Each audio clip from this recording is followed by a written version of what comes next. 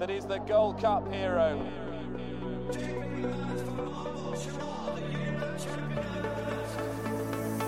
Two of the most admirable chasers you could possibly wish to see. Relentless, remorseless, has pounded Cordon Star into submission.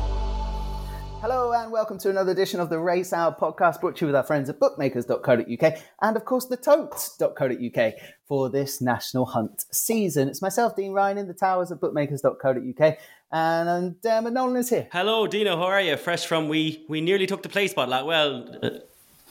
Not quite, but we weren't that far away, were we? Do you know what? It was our intelligence that caught us out, Dermo, and if that catches you out all the time, eventually you will. Okay. I don't think intelligence has ever caught us out before, so I'll take that. Coming up on the Tote Corner, actually, I talked to Jamie Benson about where we went wrong. So you'll catch that later on in the show. But we'll have another go this week, Dermo, don't worry. Yeah, of course we'll. Yeah, indeed. Paddy Aspel's back. Paddy? How we doing, boys? Very good. Great to have you back on.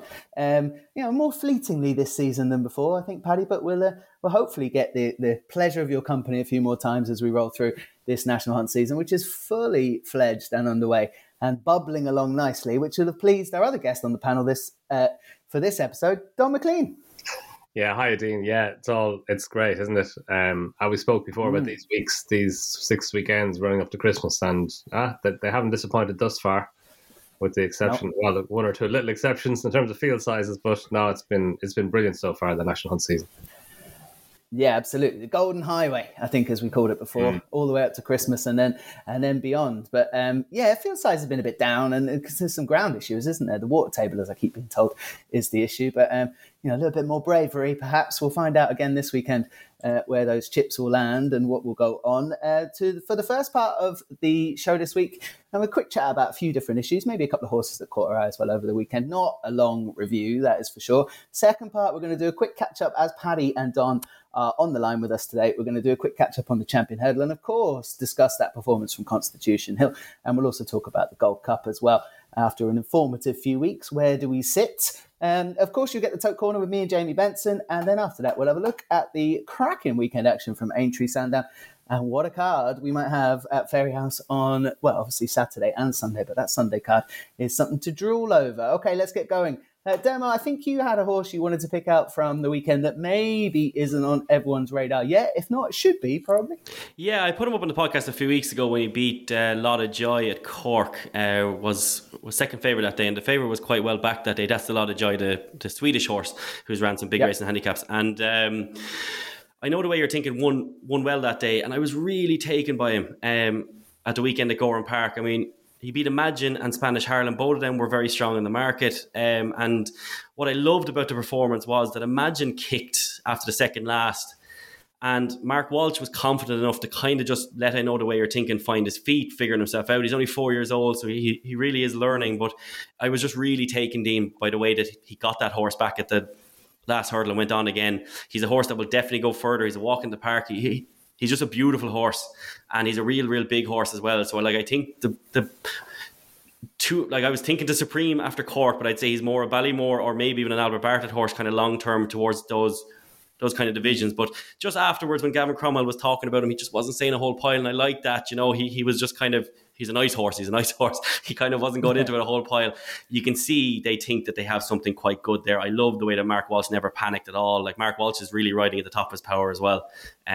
He's had a few absolutely perler rides the last few weeks, but he really is at the top of his power. But this horse, just to have that confidence to let Imagine kick like that and then come back to him, and the horse in third there, Spanish Harlem, that's a winner from France.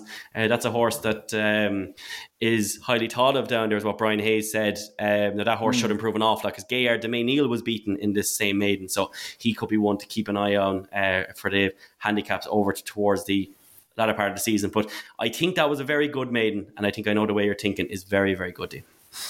Yeah, it might be a good few to come out of that race and turn up into something. I don't get many messages from you on WhatsApp, Demo, surprised about prices, about horses, and there was one, and when I justified it. And as you said, Mark Walsh, with his patience and I think his belief in the horse, he has good things to come, you would imagine. A couple of them caught my eye, of course, at Newbury at the weekend. Petit Tonnerre demo was in our ill-fated play spot line. I thought that ran an absolute stalking race. Bumped into something freakish, didn't it? Yeah, what's happened there? Paul Nicholls having a 25-1 or a rag winner with Cobden on board that I don't think anyone expected. A lot of shaking heads there. Petit Tonnerre is one to stay with. That was off top weight in a good handicap, I think, and keep an eye on that. And now I wanted to ask Don and Paddy about this. Time Hill took on McFabulous in a three-runner race. McFabulous was outstanding. I did not expect what I saw. I thought Time Hill would have enough to repel McFabulous, but it wasn't even a question of them getting into a battle. One horse was way, way better. Don, I might ask you first. That horse has improved something for a fence, hasn't it? He has, Dean. Yeah, it looks that way all right. Look, he was a good hurdler, threatened to probably be a wee bit better than he turned out to be in the end over hurdles, but he did have a bit of a stop-start time of it. But and then when he was pulled up on his first run over fences back at Kenton in the Rising Stars chase, that was worrying, but Harry Cobden just looked after him. He seemed to lose his action or lose his rhythm or something, but something went wrong, but here we are. Yeah, here we are. He was impressed with Exeter. And then, I think there's probably a little bit of Time Hill underperforming as well in it. Like he really didn't jump well. He's not a chaser, probably, Don, is he? He's not a chaser. He's an 8-year-old. He's a late recruit to fences, and I just feel you always have to tread warily with horses who are that late going chasing. Like I think is Danish Ride. I think Danish Ride is still the last 9-year-old to win an Arkle. So Rock and Ruby wasn't great either when he went over late, and Ruby, and like. And maybe I don't know if there are stats to back it up, but when horses, just from myself, just anecdotally, I know when horses spend a couple of seasons over hurdles and then they go over fences, maybe, I don't know, like, of course there's a different, Paddy know way more about this than I will, but there's a different technique to jumping fences versus jumping hurdles, and in order to be fast and fluent over them, in order to be a grade 1 contender. And Time Hill, he just seemed to lose it, and he lost his confidence as well. So look, McFabulous was very good, and he couldn't have done much more than he did. But Time Hill, I think he probably underperformed, didn't jump very well. So I think we have to maybe dilute the visual performance or the kind of visual impression that McFabulous left. That said, he's an exciting horse. Just be a wee bit worried about him in terms of Cheltenham. He doesn't seem to be at his best at Cheltenham, and as we know, Paul Nicholls, he's never reversed the sidestepping Cheltenham and gone on to entry instead. But I think the Carter Star chase to Feltham is where he's going to go next, so that's going to be exciting to see him there. Absolutely, yeah, I'd be looking forward to him. I'd agree that Time Hill has obviously underperformed a little bit, but maybe performed as well as he can over fences, and that's like still a very impressive victory over him. And to put him to bed like that, I was super impressed. I was delighted for the Hobbs and Tomás O'Brien team that Zanza went and dotted up in that handicap afterwards. I just thought I had to get that in there. Yeah, Dean, to be fair, you do deserve it. You stuck with Zanza longer than most people stick with marriages. So yeah, fair play to you. Fair enough. Paddy, anything for you from the weekend? You want to pick up on any of those performances or anything else? I thought the mare of Nicky's in the race prior to McFabulous, Lucia, was very good, lads, wasn't she? Very good, yeah. Because, listen to what Nicky said. She'd obviously had a fair old training setback, hadn't she, along the way? And, if you watch this race here, Harry Skelton, he thought there's only one way I can win this race, and that's to get Lucia on the stretch, jumping wise, behind me, because she was pitched in pretty deep at the first time of asking over hurdles in a listed race, and he set out and he's gone a real good gallop. I mean, the mare back in third, Poetic Music, she's won her novice, and another one who came out of the Facile Vega bumper, and that's a bumper that's working out incredibly well, and Lucia's kicked both of these out of the way. I thought that was very, very taken. Just hope the wheels stay on her. But I thought first day at school doing this job, it was very, very good. Was very impressive. It was one of those performances where you go, oh, there's one, and you know what you're looking at after that. I thought it was very, very good indeed. Don, anything you wanted to pick out from the weekend that caught your eye that we haven't mentioned? Yeah, I've got a few horses to follow. I suppose My Immortal would probably be top of my horses to follow lists. In the he finished second behind She Wears It Well in the handicap at the Perchance qualifier at Punchestown. I thought that he's one of those horses who he's lightly raced. It was a race not maybe unusually, but at Punchestown it does tend to favour prominent racers, but this wasn't a race that favoured prominent racers. I think something like 5 of the first 6 home were all held up, and She Wears It Well came from, I think she was second last, going over the third last flight. It was some ride by Paul Townend. to get her up on the line. But Maya Martel, I thought he ran really well for a long way, a horse who travelled up in the van from a long way out, and he's a lightly raced horse as well. He could be one just to keep in mind for another good 3 mile handicap hurdle, maybe the Pertemps qualifier at Leopardstown over Christmas, where Barry Connell, his trainer and owner, does like to have winners, or maybe the 3 mile handicap hurdle back at the Dublin Racing Festival, and he could be a Pertemps final horse as well at Cheltenham. So I just think he's one worth following. I think he's ahead of the handicap. Into the book it goes. And of course, you can read Don McLean's Horses to Follow on bookmakers.co.uk. We don't say that often enough on here. Plenty of winners in there over recent weeks, of course, and more to come as the national hunt season kicks into gear. Do we want to talk about this whip review, Paddy? I think I need explaining. It needs explaining to me, because the way I read it is that you can still break the rules to get one over the line and collect the bets, but you probably know when that's happened that in 3 or 4 days or in the following week you're going to lose the race, and the ones in second can celebrate on the day. Effectively, I was very confused. Yeah, I think it's totally back to front, and I mean, the timing that they're bringing in these new whip rules as well. There's all sorts of issues further down the line here, Dino, to be honest. But this for me is really, really back to front, and it's going to cause absolute carnage, because if we're all lucky enough that we're able to count up to 8, and obviously if it goes over 12, you're looking at disqualification. So if you've got connections stood on the podium receiving their trophy, knowing well that next week the fella who's finished second, you're going to pass the trophy on to him, but yet if you've backed the second, you're not going to get paid out on the day. Honestly, lads, I just couldn't. Once I've looked into it and got my head round it, I honestly wasn't sure who came up with this idea, because it's going to cause the only word I can use is carnage, because it's like do you know what it is? It's like the VAR of racing. It is.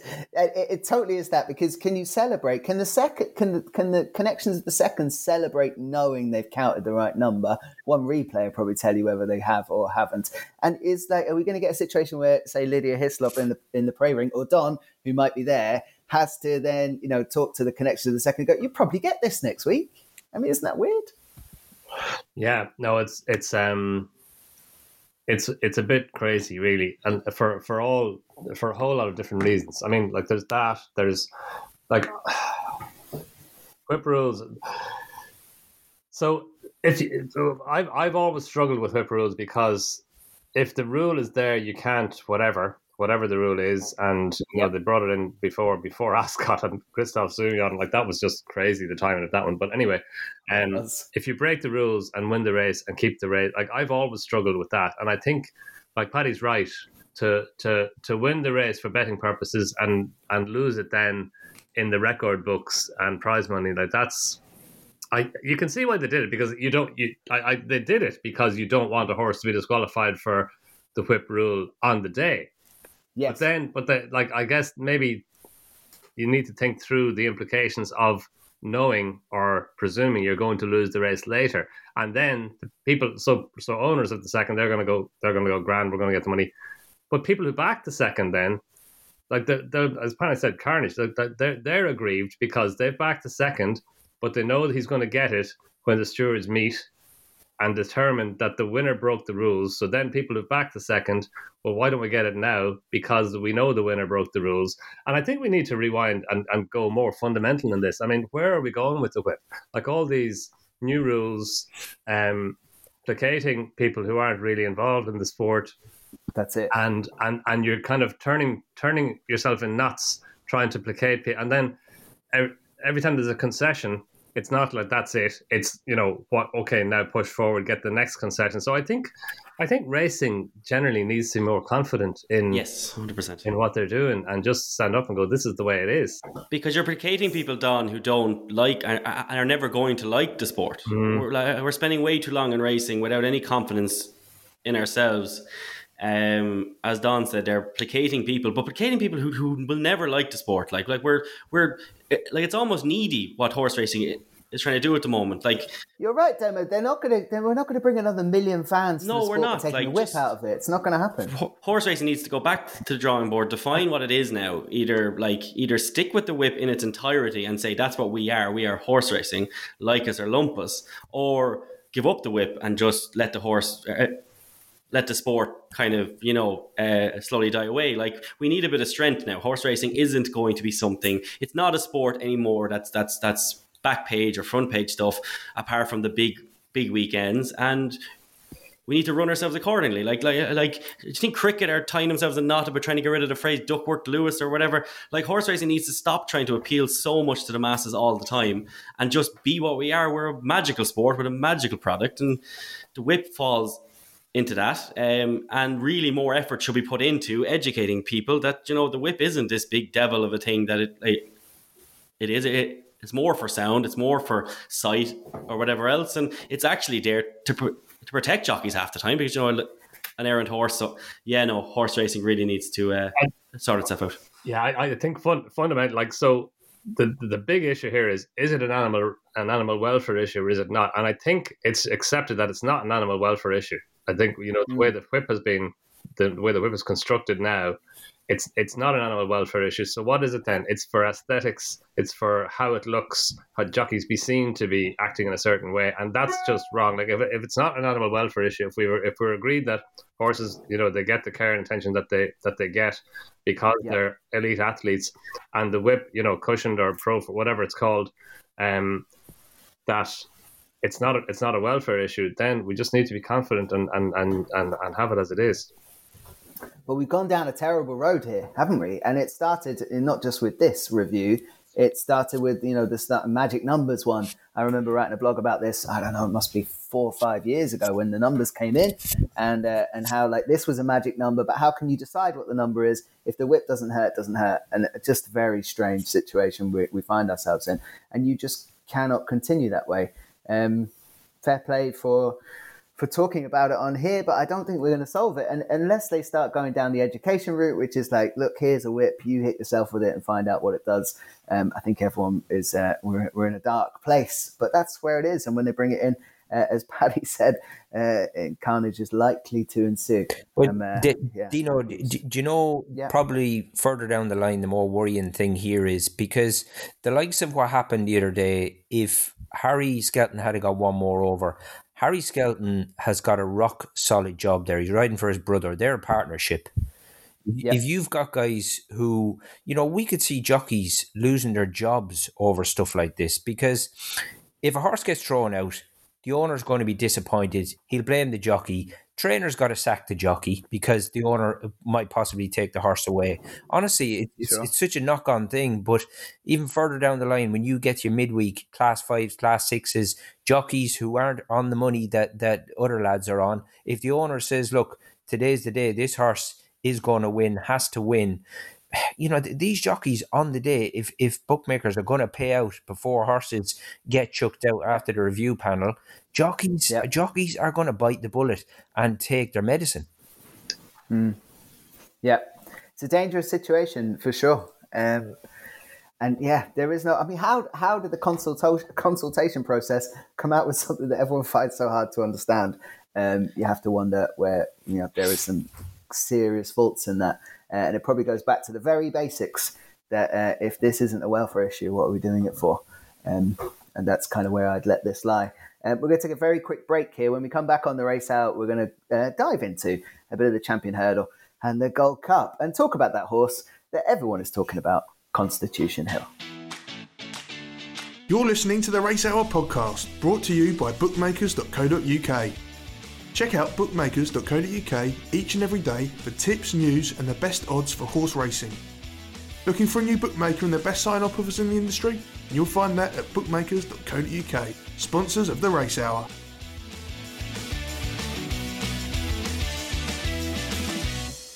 Hello and welcome back to the Race Hour. This week, of course, it's myself, Dean Ryan, Don McLean, Paddy Aspel and Dermot Nolan. Part 2 of this week's podcast brought to you with the tote.co.uk. We have a quick Cheltenham Festival chat because we cannot ignore the monster that is Constitution Hill and what that has done to the Champion Hurdle market. Don, I'm going to kick off with you because when you were on the kind of pre-season ramble here with us on the Race Hour, we were looking at the current betting for the Champion Hurdle.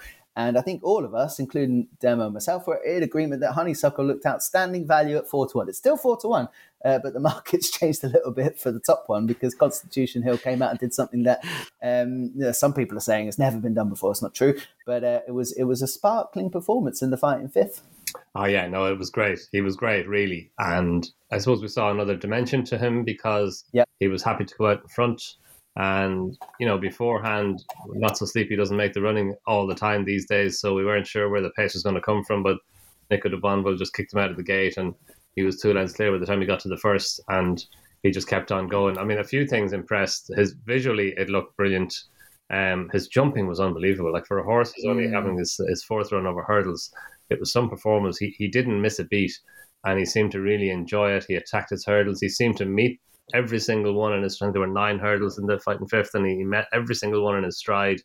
He came away from Epatante, who's a champion hurdle winner herself, and she'd won the previous 2 renewals of the fighting fifth. That surely was her target.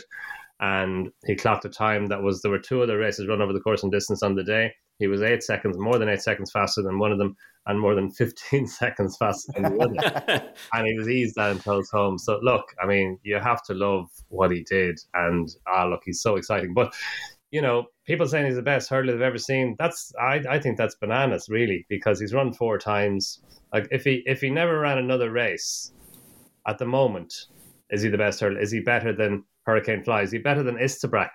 Is he better than Monksfield? It's nowhere near. He isn't. No. Yes, now he has the potential to do all that. You have to put could be the best. See, that's it. And you have to put that. When people go best hurdle they've ever seen, like, that's so a Supreme Novice is in a fighting fifth hurdle. That's not the best hurdle you've ever seen, regardless of how he did it. It's the longevity, and that's what Honeysuckle comes into. Like, she's won 16 times, won 2 champion hurdles. 3 Hatton's Grace hurdles, going for a 4th. No horse has ever won 4 Hatton's Grace hurdles, and she has it all done. She's done it all. She's never been beaten, and as I've always said to you on here, until a horse gets beaten, you don't know how good that horse is, and she's never been beaten. And okay, she only beat Epatante by 3.5 lengths in the champion hurdle, and Constitution Hill beat her by 12 lengths, but that's probably not as fast as Honeysuckle could have gone. She probably could have gone faster if she'd been pushed for. And that's just her makeup. Like, Constitution Hill seems to be a horse who goes and does it all without the competition, loves going and going, putting it all in. Honeysuckle seems to be a mare, especially as she's got a wee bit older, who just does as much as she needs to do. And up until now, that's been good enough to win every single race she's ever contested. Everything. Exactly. I think we still look forward to the Clash. We have to look forward to it. And, God willing, and everyone's staying fit and healthy and everything's going to happen. We will see, of course, Honeysuckle this weekend and the usual comeback in Hatton's Grace. Paddy, I mean, Constitution Hill looks the real deal, but it's not done yet. You can't, 4-7 about a champion hurdle that's in March for a horse that's only gone and done it once in open company. You got to be brave to be getting involved in that, I think, still. I think so. I suppose because he was so good at the weekend, it's just given us a bit of value about the mare, really, isn't it? Well, you know what? The bookies, I felt a bit, I thought, they'll go Honeysuckle 11-2 now, give us something to have a look at, but they didn't. But, the thing I say about Honeysuckle is these 2 horses will be terrific for each other because I've always said, lads, haven't I, that she does the bare minimum. She's a few weeks off her 9th birthday, and we've got to appreciate every single minute of her now because this is going to be obviously her last year. But even we've heard Nicky speak about, he's been on the phone to Barry Geraghty, hasn't he, when he first got hold of this horse. You're just hopeless in the mornings. And, I just get the impression that they're both very similar. Obviously, visually, he's been more impressive on the track, and them numbers are hard to get away from. I think when Jamie Lynch broke it down on Monday morning at the races there, 0.8 of a second, wasn't it, behind Flightline's time from the 4 down to the 2. I mean, that is just quick.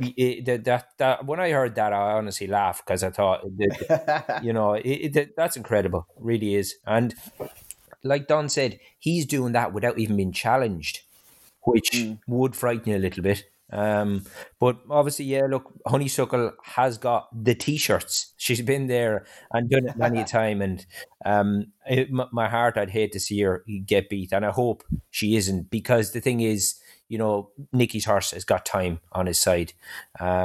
But yeah, really looking forward to it. And I certainly wouldn't be weighing in with Seven Barrows just yet, because Honeysuckle, she's still got the crown, didn't she? Yes, she does, and deserves it. And until that's not the case, we'll continue to support the mare on here. Well, of course we will, Dermot. Yeah, I mean, I got eaten alive on Twitter on Saturday, and that's unlike you. All I said was, I quoted Matt Chapman, who said that this was the greatest hurdler in the modern era, and all I said, I put that in quotes, and all I said was, Jesus Christ Almighty, he's a truly exceptional horse, but Epatante dead heated in this race last year with Not So Sleepy. And all my point is that whilst he was brilliant, my dear God, was he outstanding. I think she has it all to do probably to beat him. But after the race, like, I know the UK has never quite warmed to her. They weren't there at Leopardstown that day, Dean, when everyone clapped her on the way down to the start. I don't think they realise how adored she is in Ireland. The UK has never quite taken to her the same way we have, and that's understandable enough. But it's this immediate writing off of Honeysuckle. It's a bit of a hipster thing anyway. They love writing off horses. Like when El Indo was wrote off last season, that he was done. He finished second in a Gold Cup afterwards.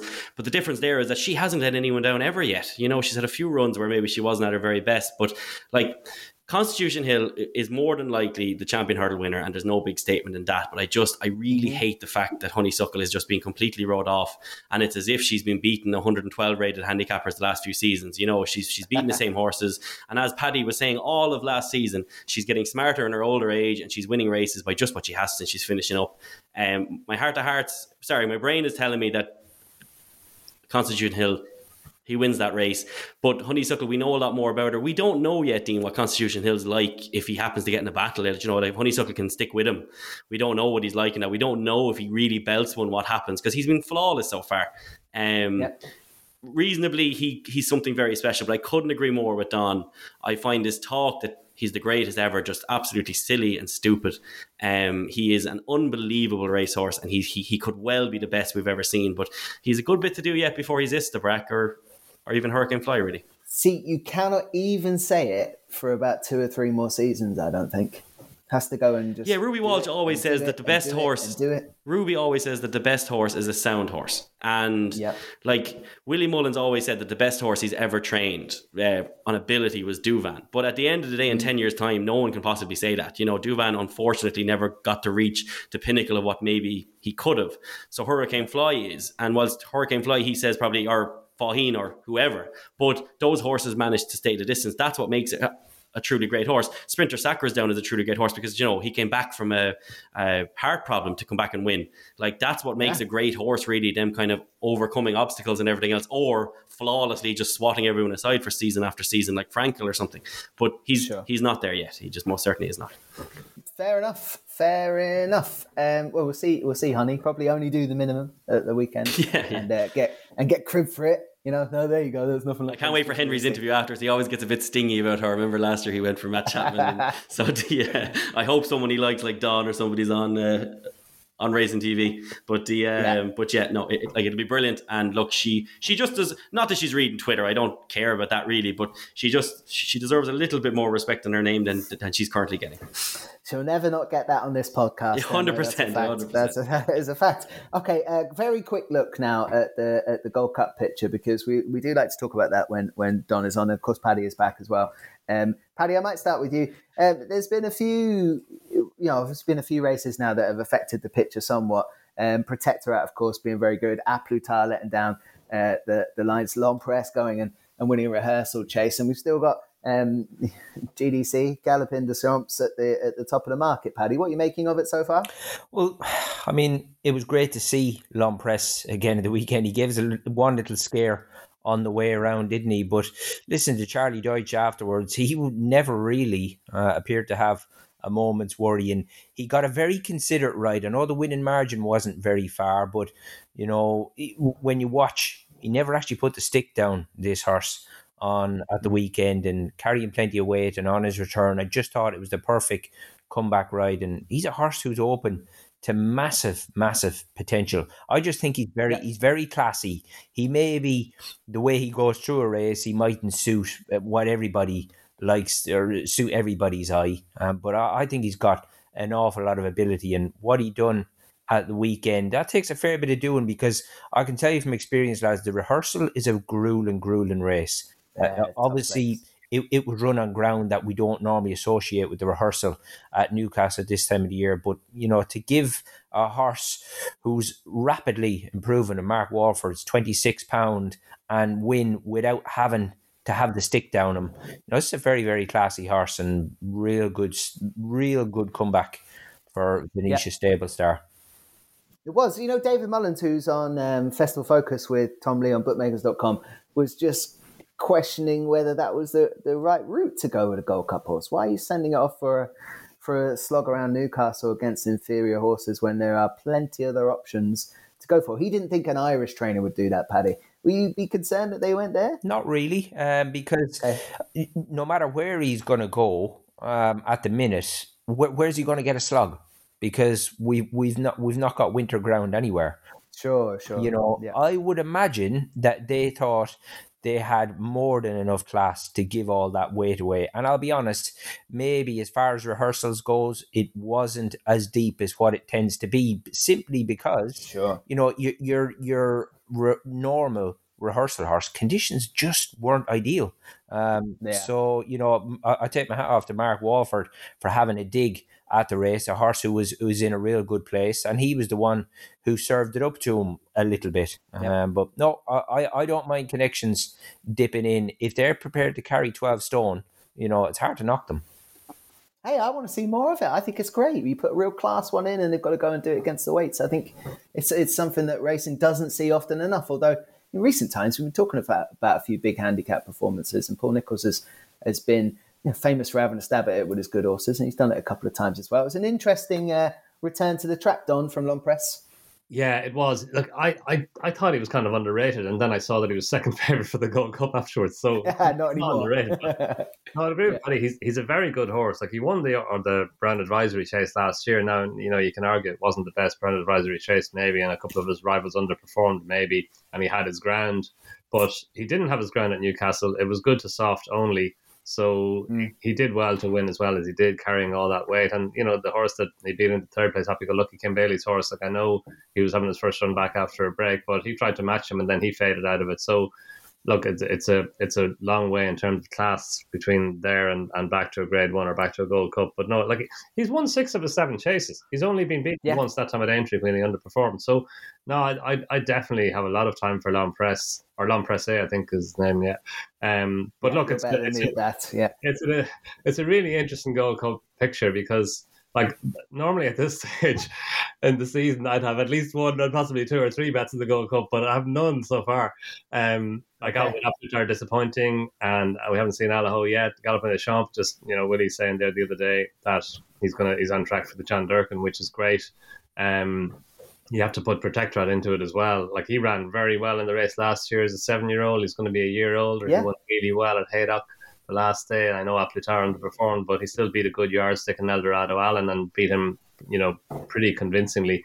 So I think it's a fascinating picture. I'm waiting for Capodanno to come out. He was kind of my horse at the start of the season. I had him in mind for the the Coral Gold Cup, but he never made That's it. The one. Yeah. So I'm looking forward to seeing him coming out. I don't think maybe he's a Gold Cup horse. I think he was more a kind of a flat track staying chaser rather than a Cheltenham horse. But I just thought at Cheltenham last year, it wasn't really conclusive. They rode him in behind. He didn't jump well, whereas at Punchestown they rode him forward, and he was very, very good. And he beat Lifetime Ambition, who ran such a big race there on Sunday in the Troytown, and beat him well. So I'm looking forward to seeing him coming out again, but we haven't seen him yet, so it remains to be seen where he's going to go. There's plenty more movers and shakers to come from this. I mean, you say you haven't had a bet yet, Dom, but the 10-1 about A Plus Tard, if you just go and watch last year's Gold Cup again, that 10-1 looks massive to me. Yeah, it does now. Yeah, like he was favourite before the Haydock race, so like it's an overreaction. It obviously wasn't his running, so you have to allow him that. And he's a massive horse. He's run 4 times at Cheltenham, hasn't he? He won the Close Brothers Chase. He won the Gold Cup. Obviously finished second in the Gold Cup, which was a real shame. And he finished. It was the champ race, no, that went the wrong way around, I think. But that was it. Yeah, that was. No, I'm wrong there. That was right? No, that's Alaho. Of course. He ran in the Ryanair chase when he was sent off favourite for that race, and I was with him then again. He just for whatever reason he just didn't seem to run his race, and who knew he needed 3.25 miles to be seen at his best. Eventually they did, and I mean, you can get them back after one poor performance. I think if Appletard runs anything like a normal race next time up, it'd be back in the second favourite for this contest at least until we see Galopin Des Champs. Dermo, have you put anything in the book yet? Statler is the only one small bet in Statler. It's a 20-1. I think it's a fierce open Gold Cup. But L'Homme Pressé, as Don has just educated me there, is he's very, very interesting. And, he's the kind of horse that'll probably go off around a similar price because he's from Venetia. If Galopin Des Champs comes out and wins 2 races on the way there, he'll be short enough. It's a very, very interesting race. Definitely A Plutard. He can come back because, or A plus Tard, sorry, as Mikey christened him.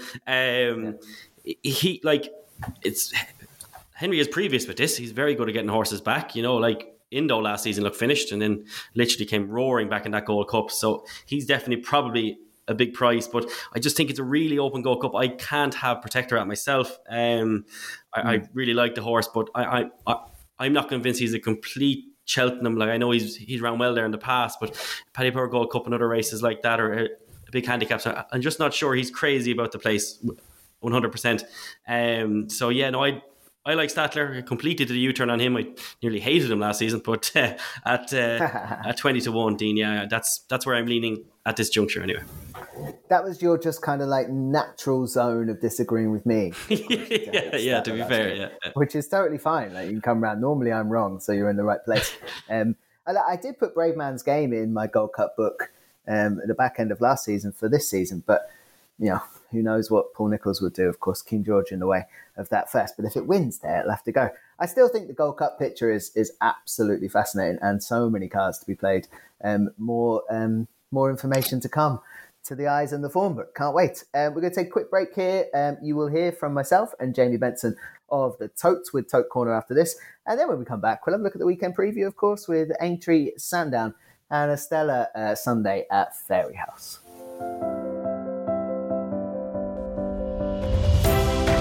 Tote Corner each week on the Race Hour, keeping you up to date ahead of the weekend jumps racing.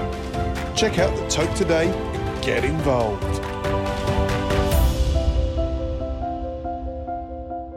Hello and welcome back to the Race Hour. I'm delighted to say we're in Tote Corner territory. Joining me from the tote.co.uk is Jamie Benson. Jamie, how are you? Hi, Dean. I'm grand, thanks. How are you going?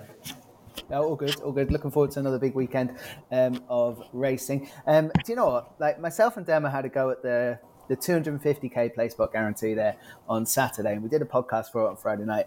And I was kind of educating Dermo as we went through it, like, you don't want to do that, you want to do this, you want to do this, you don't want to do that. And my intelligence, I think, cost us a pot, to be honest, because we got a bit brave. We actually went out in the first race because I fancied Rosie Red Rum, who would definitely have been placed had it not fallen, coming to 1 or 2 out, and was absolutely countering. But there was an obvious horse you could put in there, which was Luckia or Lucia, or however Hendo wants to name that, who looks a very smart animal.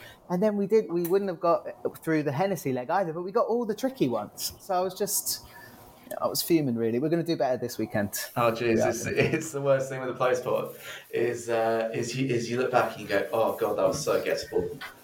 Very gettable. Yeah. Well, Petit Tonnerre, I was such a big fan, and it ran such a huge race and got beat by one that I think Nicholls forgot he'd even entered, and then it went and won at 25-1. So, these things are sent to catch you out. But so we're going to have another go this weekend. The big 250k guarantee this weekend is at Sandown. Of course, it's Tingle Creek weekend, right?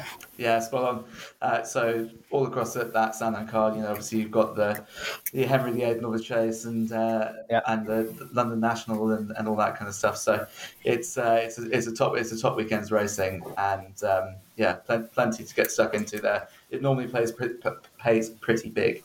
That Sandown card, especially if we can get John Bon or probably Greenentine or Shish getting turned over. I mean, you say that Shish is probably not going to turn up though. But Oh, we don't know. We don't know. I saw Nico de Boinville there on the telly earlier on saying that, everyone will be crying. And geez, have you got the journalists? I love it.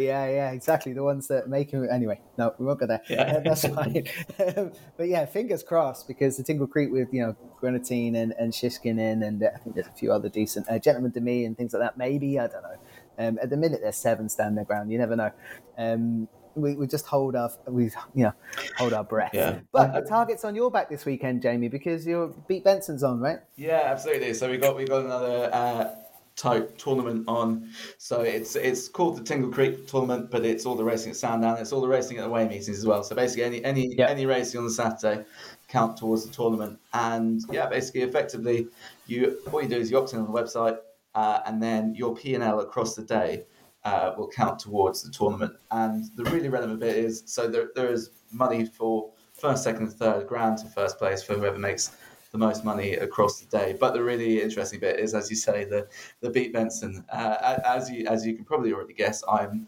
not what you call an expert tipster. I'm just a sort of enthusiast and punter, and basically my P&L is monitored throughout the day. You can see all the bets I'm making. And if you finish with more profit than me, and have had 3 bets totaling £10 or more across the day, you're entitled to your share of the Beat Benson fund, which we put money into for every entry. And it normally pays, if I make a loss and you make a profit, so the 20 or 30 quid. If I make maybe 100 quid profit and you make more than that, or 50 quid profit and you make more than that, it can pay 3 figures plus. So it's worth getting involved in. A number of people have played it and made 60, 70 quid profit and then got paid 100 quid extra in Beat Benson dividends. So it's just a fun little extra element to add to the Saturday punting fun. I'm coming after you this weekend. I've already opted in, and I'm going to come after you this weekend. I think I'm going to go to Fairy House on Saturday. Good meeting there, of course, this weekend. And I think I'll be there, but I'll be playing away online trying to beat you. But I can keep an eye on your bets, right, from the live blog, Jamie, so I'll have an idea of where you're at. Yeah, exactly. It's all published, everything that I'm betting on. So you can see what I'm doing. And I know there's some people who basically just follow what I do and increase the stakes on it, which is it's one way to guarantee if I'm having a good day that you have a better day. But exactly, yeah. But I'm hardly price wise, so do so at your own peril. Yeah, fair enough. I'll be my strategy for this year is I'll have a play spot on all the tracks, and if I land one of them, I reckon I might just do you anyway, regardless of whatever I get up to. Yeah, definitely. And like I said, that Sandown play spot often pays big, and if that Tingle Creek is a 4-runner affair or fewer, then you've only got the winner counting towards a play spot, which automatically, even if it is the favourite that wins, automatically cuts out quite a lot of the pool. So it's a sort of pot. Combine that with things like the London National, big handicap chase, and you have the recipe for a decent play spot payout. So I think literally landing that play spot will almost certainly be enough to beat me. Yeah, it could be. Unless you go and do it, but you won't do that, Jamie. So we should be all right. My play spot record is appalling. Hence the creation of the fantasy game. Yeah, got it. I had a go at that actually this week. And do you know what? Right here, I need a bit of advice here. I was doing really well. I reckon I was in about 7th or 8th place with 2 races to go, and that was the Rehearsal Chase was one of them with L'Homme Pressé in there. Yeah. And I reckon I had the budget to get L'Homme Pressé, but I thought I was being clever by not doing that, and I picked a rank outside. I actually ran okay, but yeah, if I'd have just had L'Homme Pressé now, I definitely was getting paid. But I don't know, in my mindset, I'm trying to find the results that no one else will find. And I guess you've got to do a little bit of that, but not all of that. I'd already had a good day. So I don't know, help me out, Jamie. What did I do wrong? It's your game. I mean, there are so many different tactics you can take, which is part of the reason why I love playing it so much. But it's a bit like in fantasy football, in that you look at the people who win it, and they invariably have, Haaland and the likes, and similar guaranteed point scorers. Yeah. But then also they will have a 2.5% picked,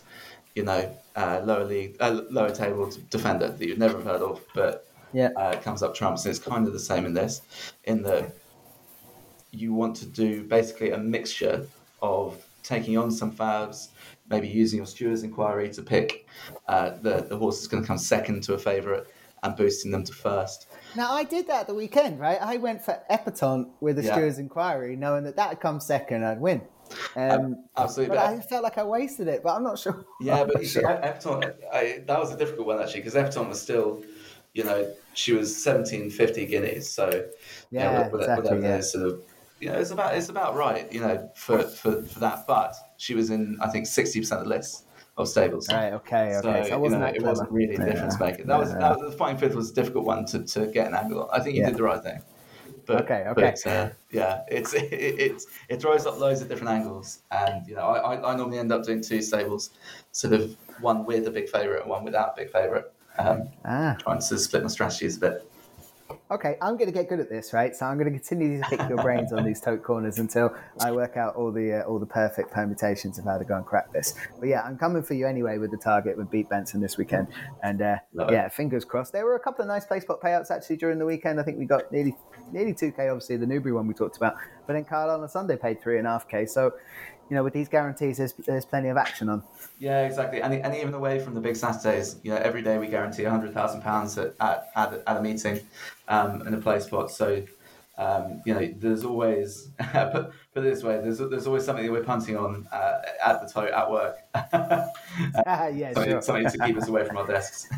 Absolutely. Do you know, we have a daily play spot page on bookmakers.co.uk, of course, where the race hours pot for Saturday between myself and Dermo will be there going for the 250k guarantee pot. But daily, we have it up there and we finally landed one yesterday. Unfortunately, the dividend was low, but we did get it 6 times. Like, that's not bad. We'll take that. Yeah, we'll take that. We'll take a bit of profit there. That'll pay for the next couple while we wait for the weekend to roll around. So all is good. There's also, of course, the Scoop 6 on, but we're waiting for that pool to get a bit bigger, Jamie, I think. Yeah, exactly. I would normally come on here and champion the Scoop 6, but it's a bit low at the moment. If you do fancy it, it might be worth playing a couple of straight lines or similar. Probably not one for a big perm. But hopefully it should be back. I don't see Harry Finley rolling up his sleeves just yet. It's not quite the time. It'll come though. No, he's too preoccupied with his coursing greyhound in Ireland at the moment. But that's another story. He's big into that. All right, Jamie. Look, that was Tote Corner this week. Thank you very much for coming on. We will talk next week when we can discuss how I either failed miserably or managed to beat Benson in the Saturday tournament. I'm having a go anyway, so we'll talk then. Top man, team. Thanks so much.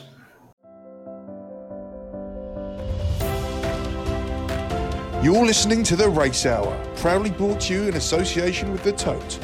Check out The Tote this jump season and find out what you've been missing.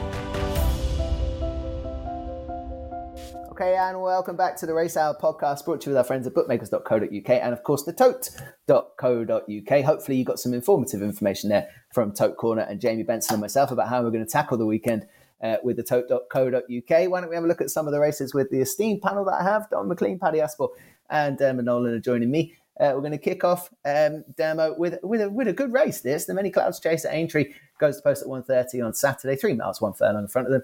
And Ahoy Senor it can throw in a stinker now and again, but it's going to go off pretty short price favourite for this. We'll see the Grand National winner, of course, Emmett Mullins bringing Noble Yates over.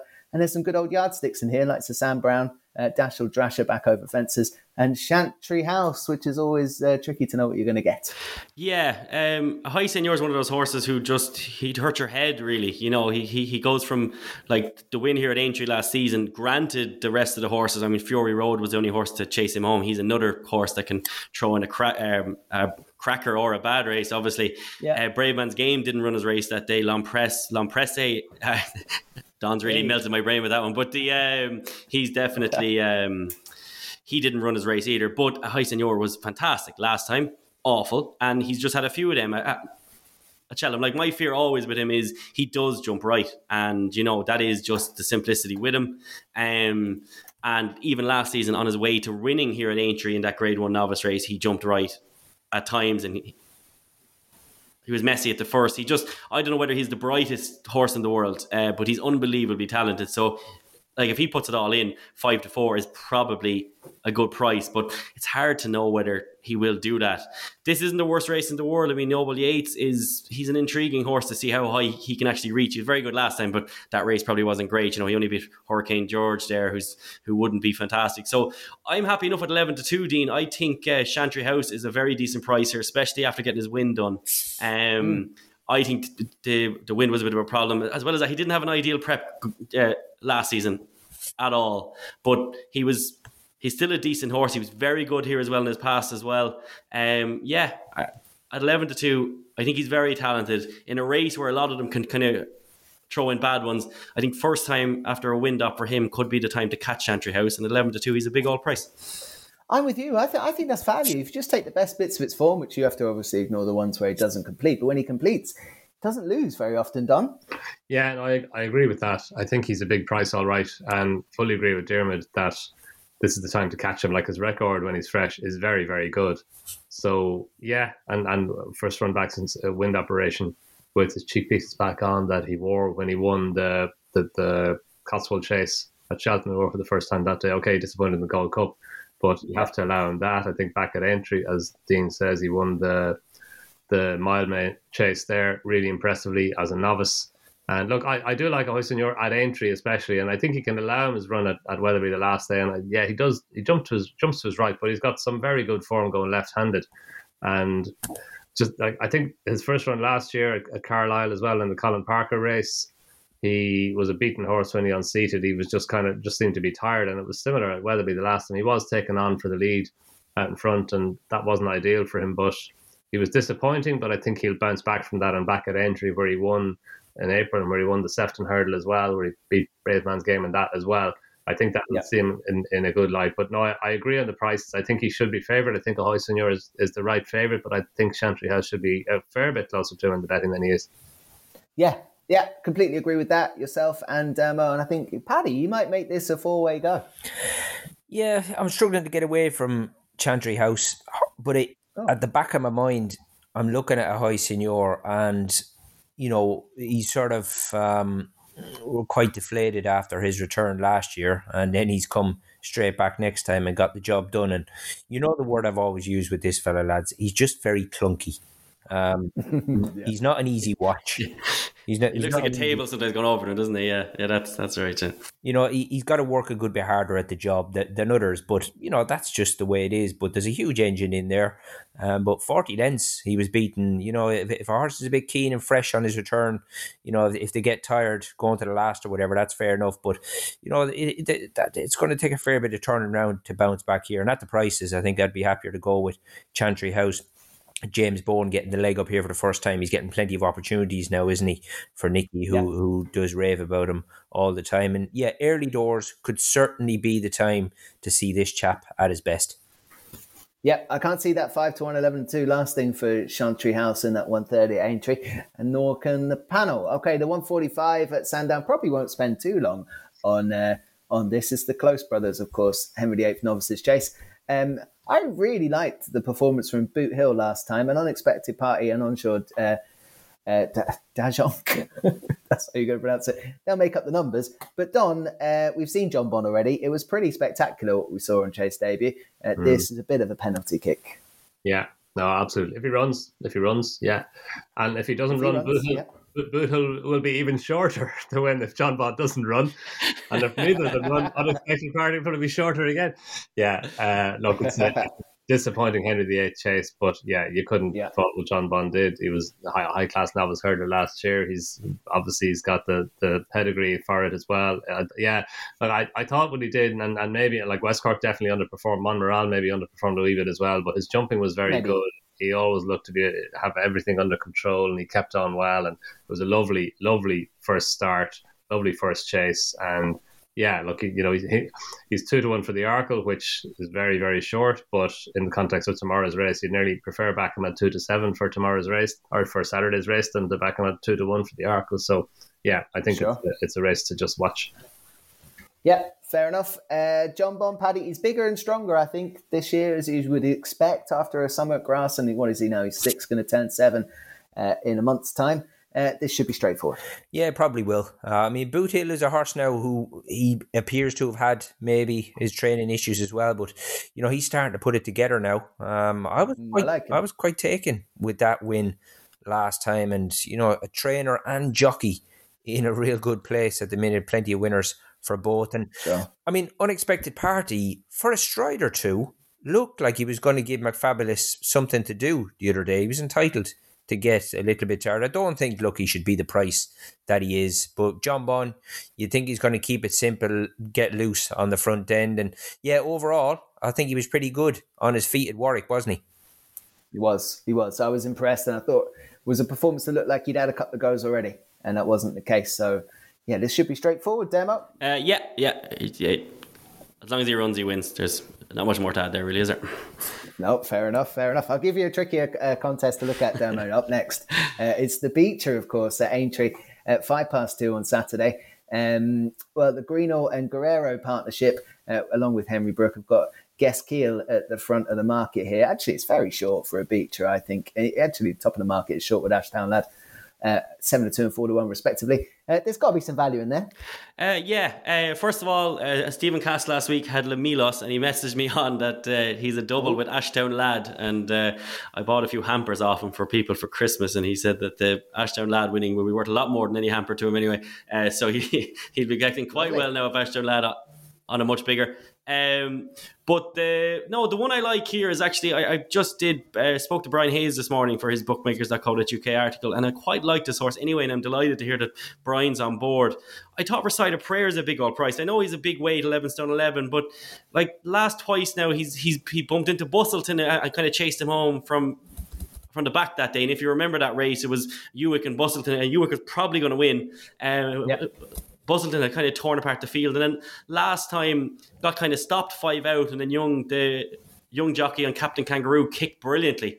I was surprised to see him not keep the ride. Young O'Callaghan, Jack Foley's on instead. But when you look at the weight difference between Captain Kangaroo and Recite a Prayer now, it's massive. It's well over £10 when you take in the difference between that £7 claimer and Jack Foley claiming 3. If Recite a Prayer, by the form that he's shown over staying trips, if he takes to these fences, which is obviously a big, big if, but if he does, he's in really good form. Really interesting that Willie's brought him over. And 18-1 for a horse who's showing that strong chase form in Ireland coming over here. It's hard to discount anything here, obviously, Dean, but at 18-1, I really like him here.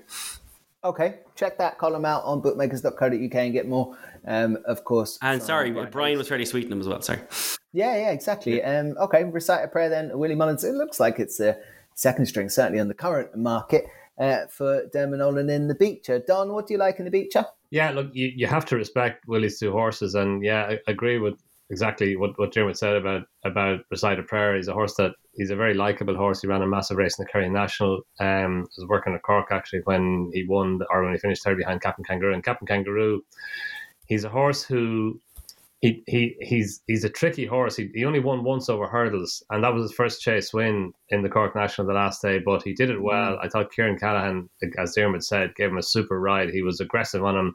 I mean, I think he's a very, very good young rider, and obviously the fact that Willie Mullins uses him, that you don't need to even watch him ride. The fact that Willie Mullins uses him, you know that he's a good rider, and value for £7 claim.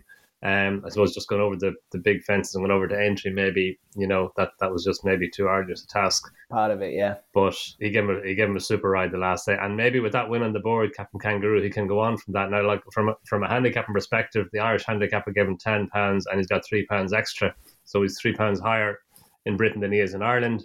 Whereas Recite a Prayer is only £2 higher, and as Dermot said, Captain Kangaroo doesn't have the £7 claim to go with him. So I think there won't be much between those two, and very interesting that Willie's bringing the horses over. But the one I like is actually Fantastic, as I thought he ran really well the last day in the 3.5 mile handicap chase at Cheltenham. He was up there handy from early. He made one or two little mistakes, which wasn't ideal. But he came from the ultimate chase at Cheltenham, and that race just keeps on giving, doesn't it? Like Korak Rambler ran a massive race in the Carroll Gold Cup, Jericho Rock likewise. Our Power won a good race at Ascot. on his next run. Even Det Duty finished 6th, just in front of Fantasticus. He went and ran a good race to finish 3rd in the Troy Town there at the weekend. So that ultimate chase is working out really well. And just Fantasticus, he's trained by Nigel Tristan Davis, he's had more winners of this race than any other trainer. He's had 6 winners of the race. And you just think that maybe the last day at Cheltenham was the run that was going to bring him forward for the Beecher Chase. So look, he has to prove that he handled the fences and all of that. He's a young horse, but like he's actually a pound lower now than he was at Cheltenham the last day. He's only had 7 runs over fences. He's a 7-year-old. I think he can come forward from that. And I think that the trip, like the slight drop down and trip to 3.25 miles, that should suit him. I just think there's plenty to like about him. So yeah, I think he's interesting at around 18 or 20 to 1. Yeah, okay, that's the Twiston Davis camp, of course, with Fantasticus. I'm surprised you didn't throw that into the mix. One of your horses to follow on the. It's on my notes here, Dean. As the other horse I was backing, and I typically just fell off on my train of thought about Recite a Prayer. I have 2 in that race. It's Recite a Prayer and Fantasticus. Yes, sorry. Well, Don made the case for you. Yeah. And I would appreciate made it slightly better than you would have done. 100%. Yeah. Paddy, over to you. I've gone. I might have a couple of shouts here if that's all right, Dino. Of course. I thought that Dr. Kananga was a really interesting horse here for Ben Clark. Okay. That was a real good return. They actually ran him over hurdles. So although he is an extreme stayer, this son of Dapper, that he actually showed a little bit of boot round Bangor the last day. And for a strider too, I thought he looked like he had the unbeaten Maximilian of Donald McCain's in a bit of butter. In the end, look, he got tired and he was comfortably held, but it was a lovely return. He's had his win done, and he is just one of them low mileage sort of operators. And Ben Clark, he's a very capable trainer. He seems to target sort of these long distance type of races. So, but because he's run pretty smart over hers the last day, I'm not expecting him to be done for boot round here. So he could be one at a price. And I thought obviously the Crawford team absolutely cleaned up, didn't they, at Ayr the other day? And they're an outfit whose numbers, they definitely dropped off this year. They just weren't, their strike rate hasn't been as strong as what we've seen down the years, but the last month or so they've come back round again and they're in good nick. And now when I thought it was a horse with low mileage again over fences up to a mark of 130 and just a 7-year-old, so he was maybe one to keep an eye on. He might hit the frame at a bit of a price, but hopefully Dr. Kananga be my first choice. Okay, Dr. Kananga, and now where or when for Paddy? 2 darts at the Beecher. It's very obvious, but I thought the run behind Our Dancer from Guestkill was very, very good, and they'll have another crack here slightly further. It's just the price. It's just no bet at those odds, and everyone is obviously already on around 7-2 favourite for this.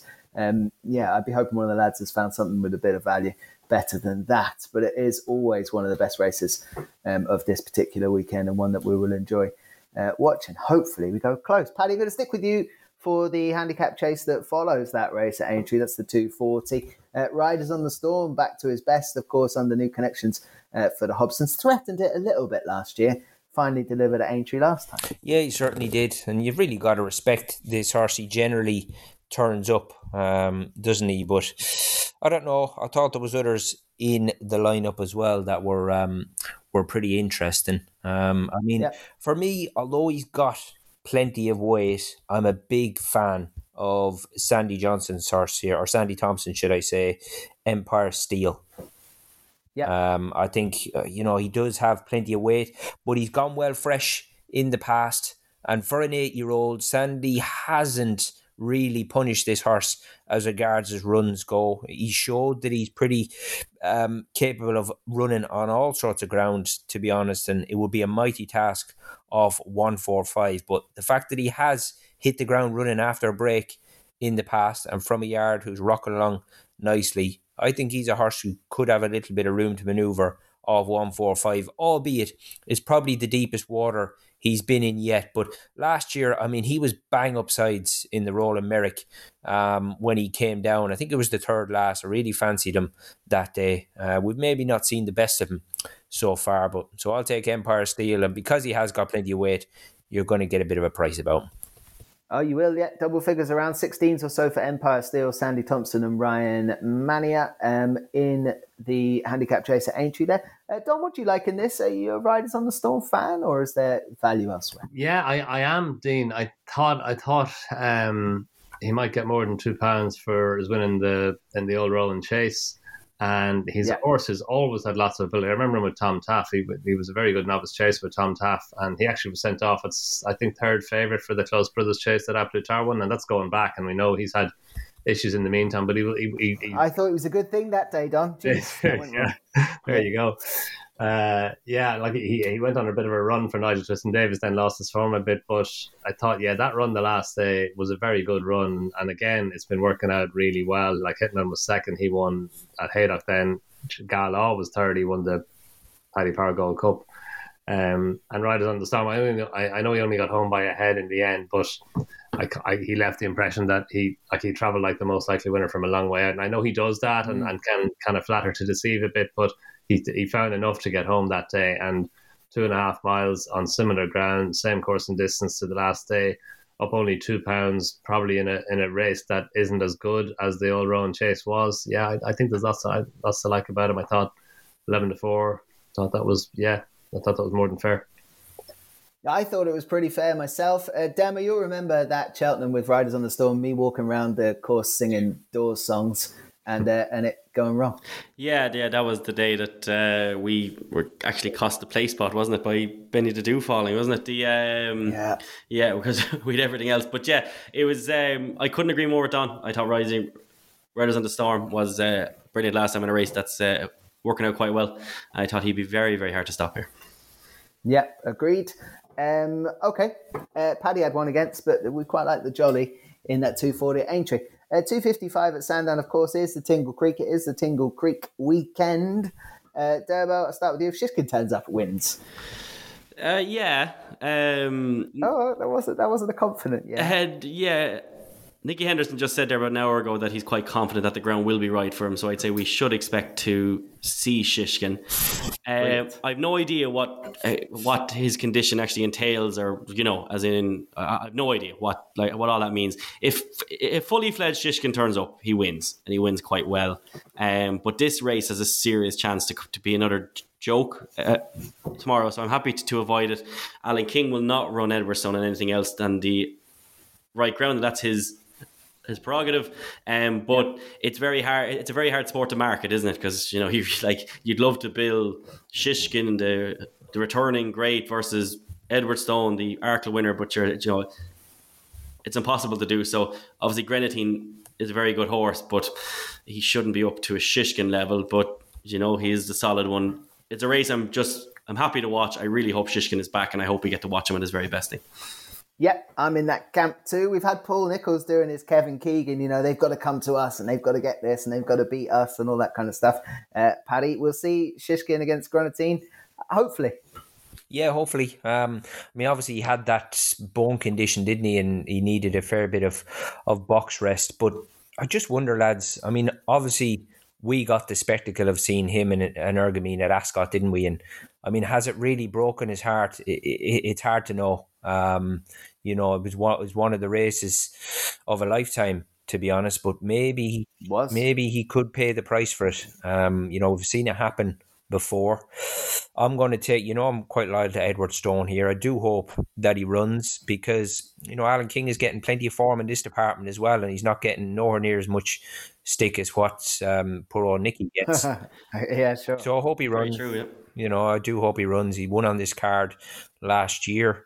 He's gone well fresh in the past. And I think Paul Nicholls, he made no secret that Grenadine was fitter this time round and ready to go for the Haldon, didn't he? And have a real good poke at it.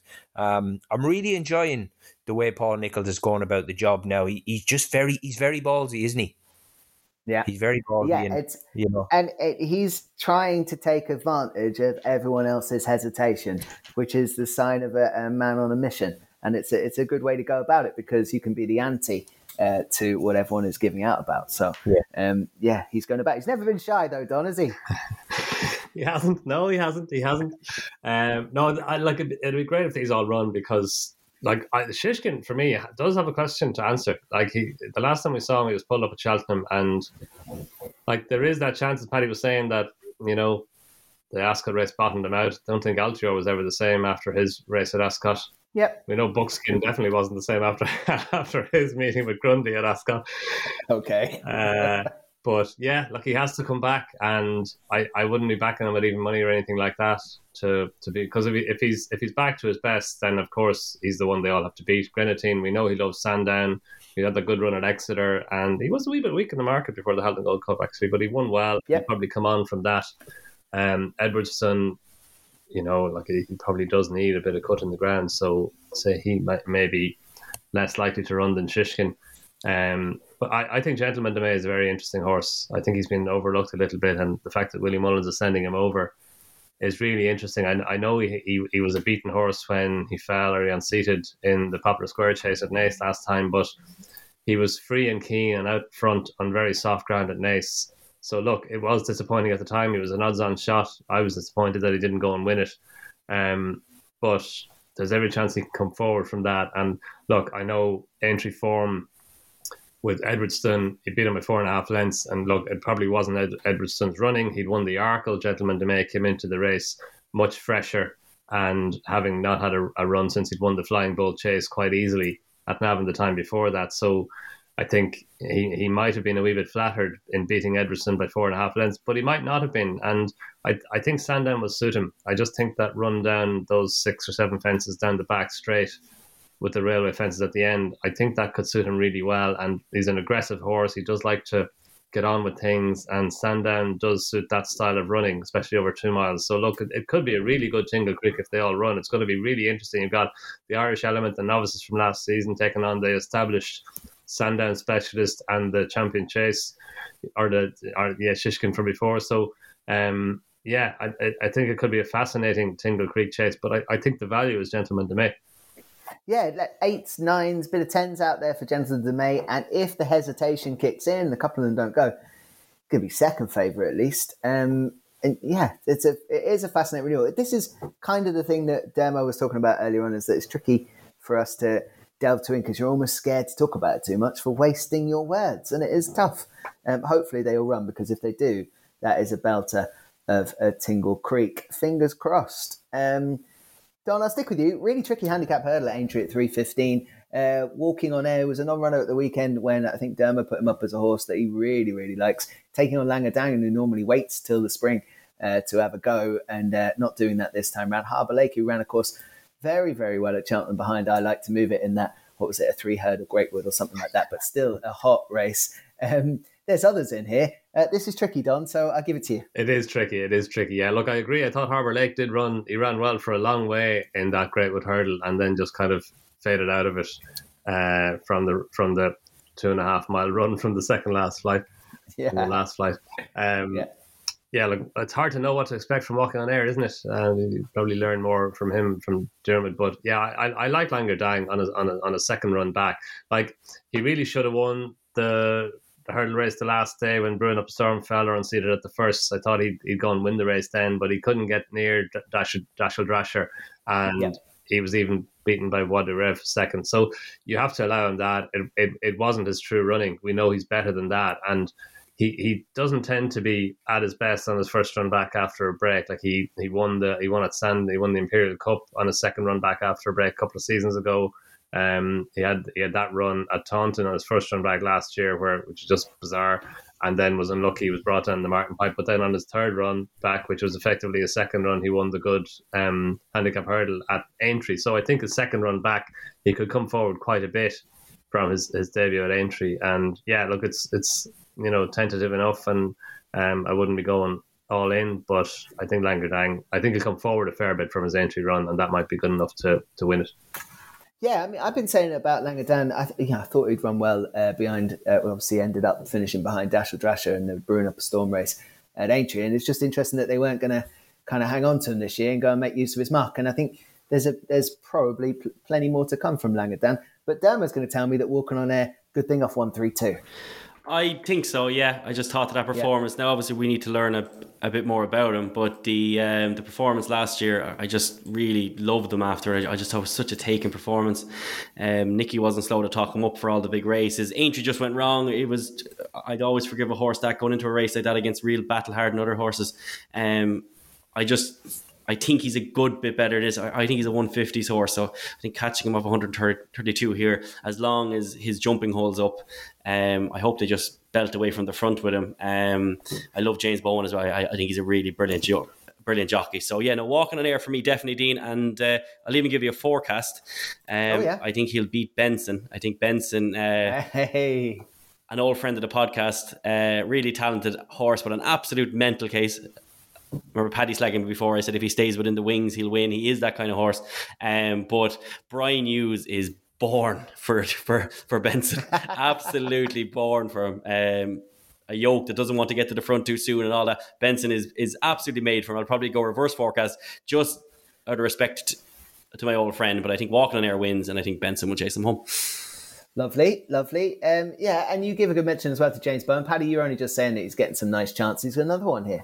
Yeah, he certainly has. And another one, Dino, I think maybe early doors off a mark of 132. He could look, and obviously it's a massive could. He could look chucked in. But if he went anywhere near that return effort last year, it would have him bang there. But this is uber competitive, as you would expect, to be fair. I mean, I'd say plenty of connections were delighted to see Langerdan turn up and just keep some of these on some handy weights. But again, I was going to go a bit of each way value here and take the Irish horse, Peter Fahey's Skipping Court. They're going to run off a £5 higher mark here than their Irish mark. They were off 122.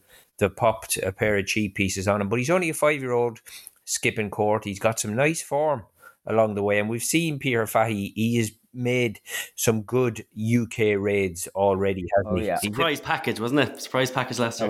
That was something else. He's an incredibly good young operator, Peter Fahey. So yeah, interesting that the boys are coming over at the weekend with Skipping Court. But this is very competitive. You need to have a little bit up your sleeve here. But he's fit.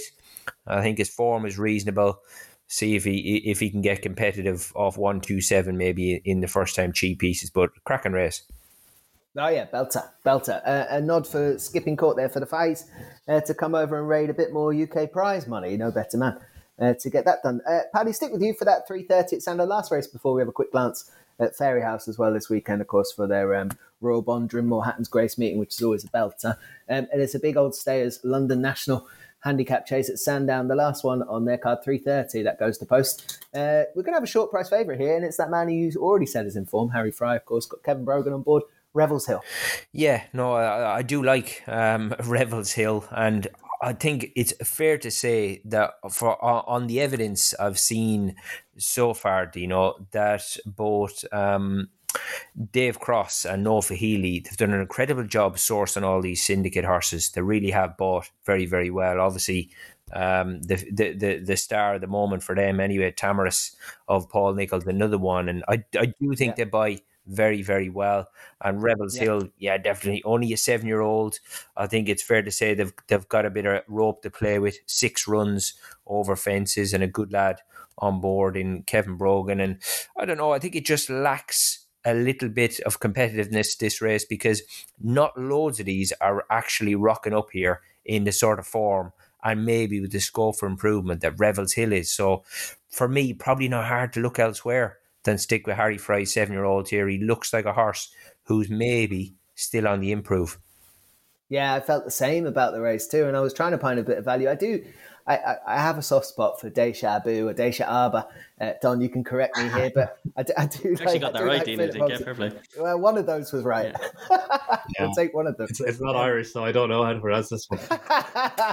No. I do like that horse, but I did struggle to get the favourite beat here, Don. I like him too. I like Deja Arba. Yeah, he loves Sandown. He's run here 4 times and he's won twice and got beaten the nose in this race last year and was beaten ahead by Lomelos there back in February. So he was only just beaten by him, so that's very, very strong for him. He's only £2 higher than he was last year. He does stay this trip. I mean, he is a bit of a monkey, I suppose. He did look like he was going to go and win it last year, and then Highland Hunter out battled him. So look, he had his run there over hurdles in the hurdle race, that remastered one at Aintree last time. I'm sure that's to get him ready for this. I'm sure this has been the plan since the end of last season at the latest. And I know he's 9 years old now, but he's still potentially well handicapped. And Sandown form, to me, it's important. Like course form is important anywhere, but Sandown form, I think, is always it's one of the first things you look for when you're going back to Sandown. And yeah, I think he's got plenty in his favour. There still could be a handicap like this in him off a mark 142. Yeah. If I was going to take on the favourite, that's where I'd be going. Dermo, what about you? I kind of like a mad one here. Gwen Burbas, the 11-year-old there at 33-1, Dean. This is a horse this is a win-only bet, funnily enough, actually, because he does have his issues, but he's so he'll either win or go close, or he'll bomb out. But he's very talented on his day last season at 25-1. He won a very decent staying chase on his second run back. This is his second run back this season. He's had his win done. When it clicks right for this horse, it can just go right for him, and he wins at huge prices. I liked him when he was with Fleming back in the day. There's kind of bleeding issues there and everything else. He comes with a massive health warning, but off a mark of 123, lower than his last winning mark last season. Rebels Hill should be too good, and Ishab as well. But if this really develops into a slog, David Pipe just persevering with this horse shows that there is something there. Last time was his first run back. It was very, very quietly run, went off at 40-1. He'll be a huge price here, but just with his win done, it just wouldn't surprise me at all if Gwen Burbas was able to roll back the clock and run a huge one.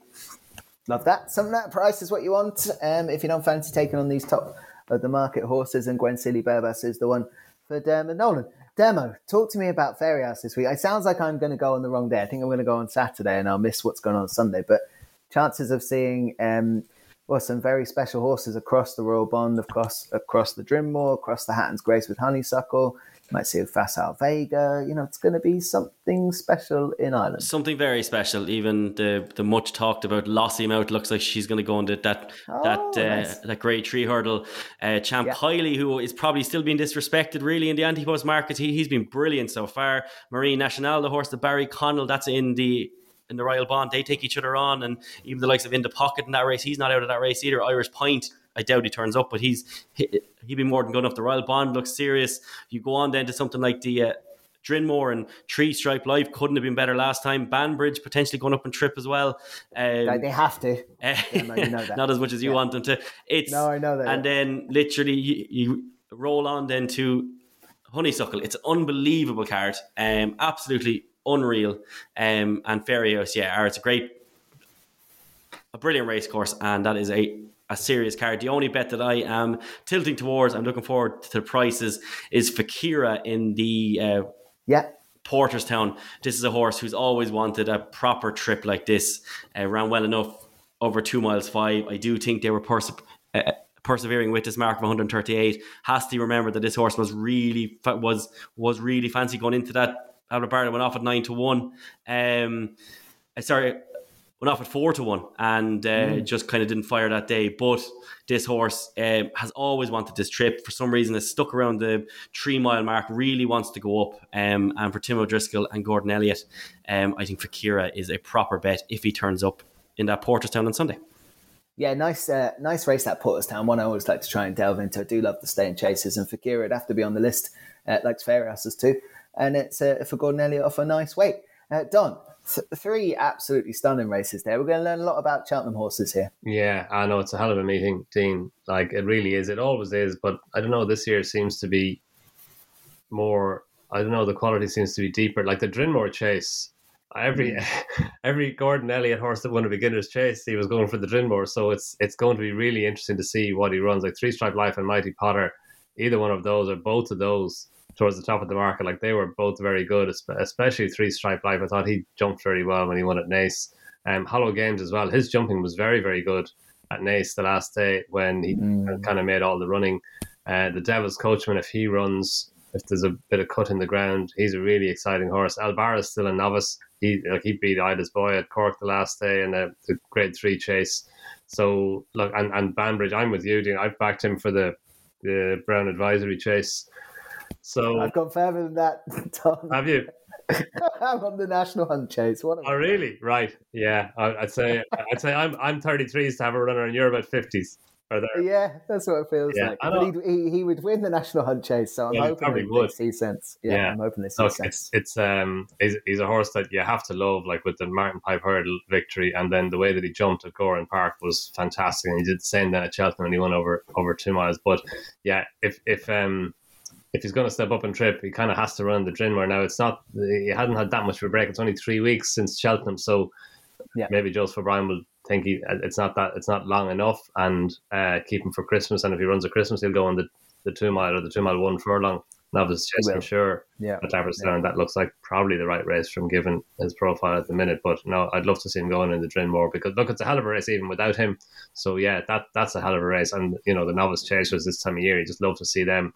Marine Nationale, like he's just such an exciting horse, taking on Champ Kiley. And he jumped so, like, his bumper form is very good, and he jumped so well at Punchestown the last day in a race that wasn't run at a good pace, and he quickened up smartly. So he'd be a worthy rival for Champ Kiley. And yeah, then Honeysuckle, like, phenomenal. No, it's a phenomenal day Sunday.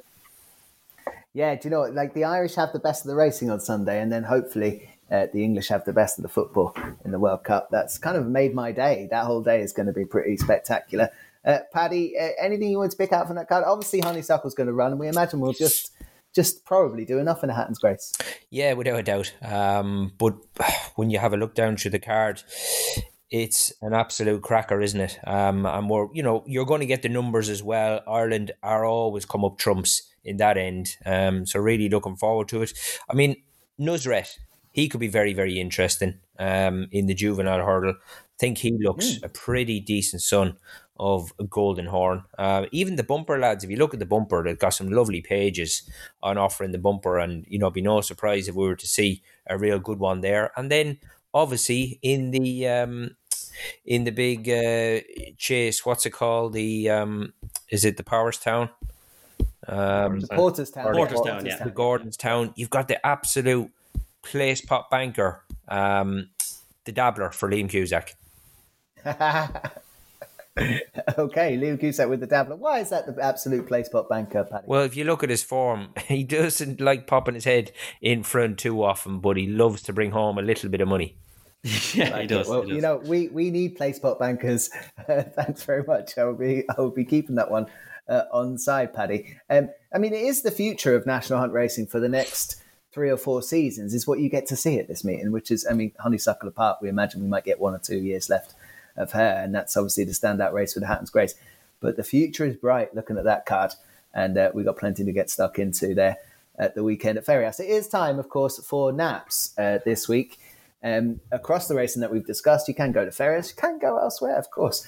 Dermot Nolan, I'm going to come to you first for your nap of the weekend, please. My nap of the weekend will be walking on air, but if Akira runs, I'd be between the two, but walking on air is definitely running, so I go walking on air. Walking on air for Dermo. I was going to take you on. I'm going to rethink Dermo now that you've done that. Walking on air in that 3:15 at Aintree. Paddy, you're up next. What's your best bet of the weekend, please? Yeah, I've got Aintree, lads, and it was one of the races that we didn't talk about, but I thought it was very interesting that Nigel Twiston has declared Broadway Boy. He's only had 2 runs over hurdles and went close enough in a small field on debut, but he bumped into a real nice one at Gary Moore's in desperate ground in a maiden hurdle at Lingfield last time. A horse called Authorised Speed, who never came off the bridle. But, Broadway Boy, who still looked a bit raw and behind. He's only a 4-year-old having a second run over hurdles. He was well beat, but the handicapper has given him 1-1-2. Now, although he has got top weight, apart from the rag down at the bottom, it's a very compact handicap. So I think it's interesting that Twiston is happy to let him go and take his chance with that sort of weight. Only being a 4-year-old, I think he maybe reckons that 112 gives them a bit of a chance here. Okay, that'll do us, Paddy. Don, your best of the weekend, please. Yeah, I think at the prices, Dean, I'll stick with Gentleman Demay in the Tingle Creek, just for all the reasons we outlined earlier. I think Sandown will suit him. I think the fact that Willie Mullins is bringing him over is significant. I think he's obviously won the Grade 1 race at Aintree last season. He's a second season chaser. I think he can go forward. He's got about a stone to find with Shishkin on official ratings, but I think on like the ground as well, ground just on the easy side of good, that should be ideal for him. So I think he's got plenty in his favour. He has to come on, obviously, from his run at Naas, his seasonal debut run, but I think he can, and ridden aggressively over those Sandown fences down the back straight.